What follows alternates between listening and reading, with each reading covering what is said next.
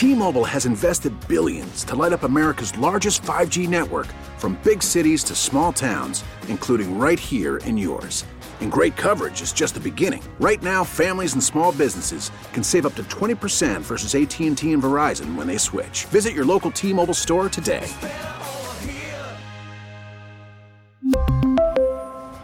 Plan savings with 3 lines of T-Mobile Essentials versus comparable available plans. Plan features and taxes and fees may vary. Time for our daily tech and business report. We are joined by Bloomberg News reporter Malathi Nayak. Microsoft scoring a big win in San Francisco court this morning with a judge ruling against the FTC, which had been trying to block the company's acquisition of gaming company Activision Blizzard.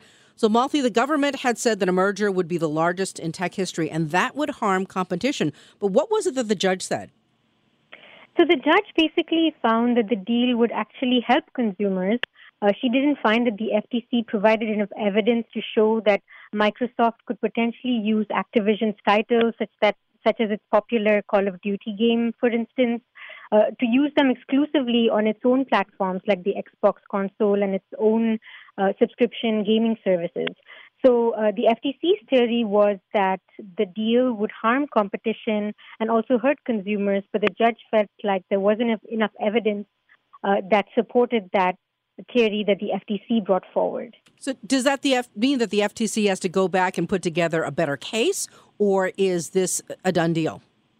So actually, this is the first round in this fight. So the FTC has lost a bid to block this deal while a larger, sort of longer challenge to this transaction is pending. But typically we've seen the FTC, even with what happened with the Meta and Within deal, the FTC lost at this stage and it just backed down and it sort of backed out and sort of decided to allow the deal to move forward. So we'll have to see what the FTC does in terms of next steps, if they will just sort of end their fight here. There's also an administrative case that the FTC has brought. It's an internal case which has proceedings that are set to begin in August. So we'll have to see whether they plan to proceed with that or whether they will also abandon that, given that there was this sort of loss that they faced in the first round of this fight. So does this have any impact on a challenge going on in the UK? Yes. So, this decision is not binding on the UK regulators, but typically we see that, across jurisdictions, these rulings or one judge can influence another, court or tribunal. So what we're seeing here is that the UK Competition Authority, within almost 40 minutes of this decision, it came out with an announcement that it was actually going to stay proceedings that it has brought against Microsoft. So Microsoft basically has appealed a decision from the UK regulator saying that this deal can't go through, and the UK Competition and Markets Authority said, hey, you know what, we'll just put a pause on this for now, and let's just maybe get together, Microsoft, Activision, and us, and let's try to figure out a way, some sort of middle ground where we can maybe have you address our concerns and you can come forward with certain proposals or commitments to sort of deal with whatever issues we have. Is this considered a loss for the FTC chair, Lina Khan, who was trying to, I guess, flex her muscles as a more aggressive policing of these kinds of mergers?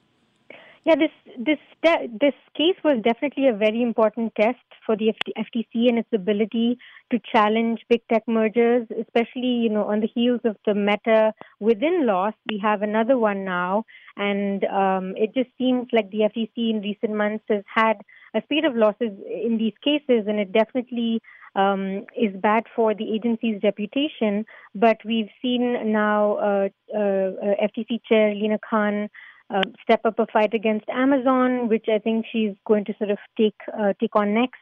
So we'll have to see how that goes.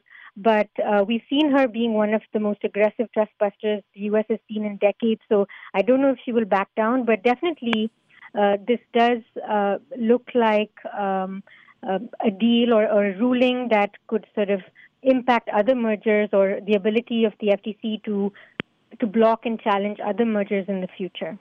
That is Bloomberg News reporter Malathi Nayak. We really need new phones. T-Mobile will cover the cost of 4 amazing new iPhone 15s, and each line is only $25 a month. New iPhone 15s? It's better over here. Only at T-Mobile, get 4 iPhone 15s on us and 4 lines for $25 per line per month with eligible trade-in when you switch.